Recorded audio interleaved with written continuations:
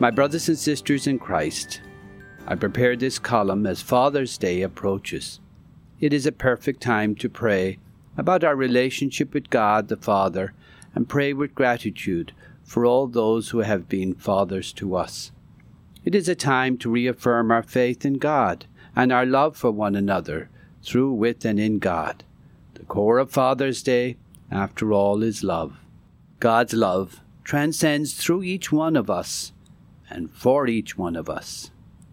It is also a good time to reflect upon St. Joseph, as we are celebrating the year of St. Joseph. This humble man, betrothed to Mary, didn't really understand all the things he encountered since he grew in his relationship with Mary. His yes is one of great love. He is known as the provider for the Son of God.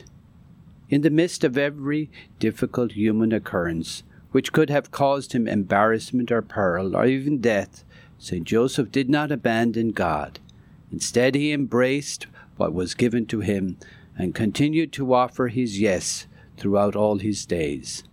In 1889, Pope Leo XIII wrote, "Joseph became the guardian, the administrator, and the legal defender of the divine house whose chief he was, and during the whole course of his life he fulfilled those charges and those duties.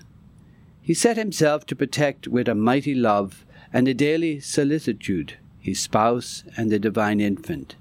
Regularly by his work he earned what was necessary for the one and the other, for nourishment and clothing. He guarded from death the child threatened by a monarch's jealousy, and found for him a refuge in the miseries of the journey and the bitterness of exile. He was ever the companion, the assistance, the upholder of the Virgin and of Jesus." In St. Mark's Gospel for June 20th, there's a great storm and Jesus is asleep in the boat. We see who Jesus really is, and also relate easily to the confusion and despair of the disciples.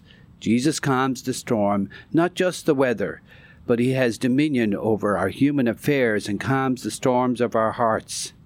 St. Joseph had such faith that he trusted the Lord to provide during difficulties raising Jesus. He listened to God's messengers to keep him safe, to nourish him, that he might grow to nourish each one of us. Joseph and Mary taught Jesus about the faith and raised him knowing God's love, not just by things said, but also by example. There were many times when St. Joseph could have abandoned God's mystery, when he first discovered Mary was pregnant before they had any relations. He could have divorced her quietly. Instead, he trusted in God's messenger and allowed himself to be an instrument of God's plan of salvation. When the angel spoke of the danger towards the infant Jesus, St. Joseph might have disregarded this message, yet he took his family to Egypt that everyone would be safe. No matter what the storm St. Joseph might encounter, he lived out his love of God by caring for Jesus, the Son of God.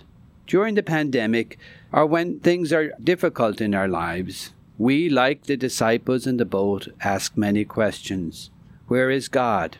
Where is our faith? It is never God who leaves us. It is always we who leave God.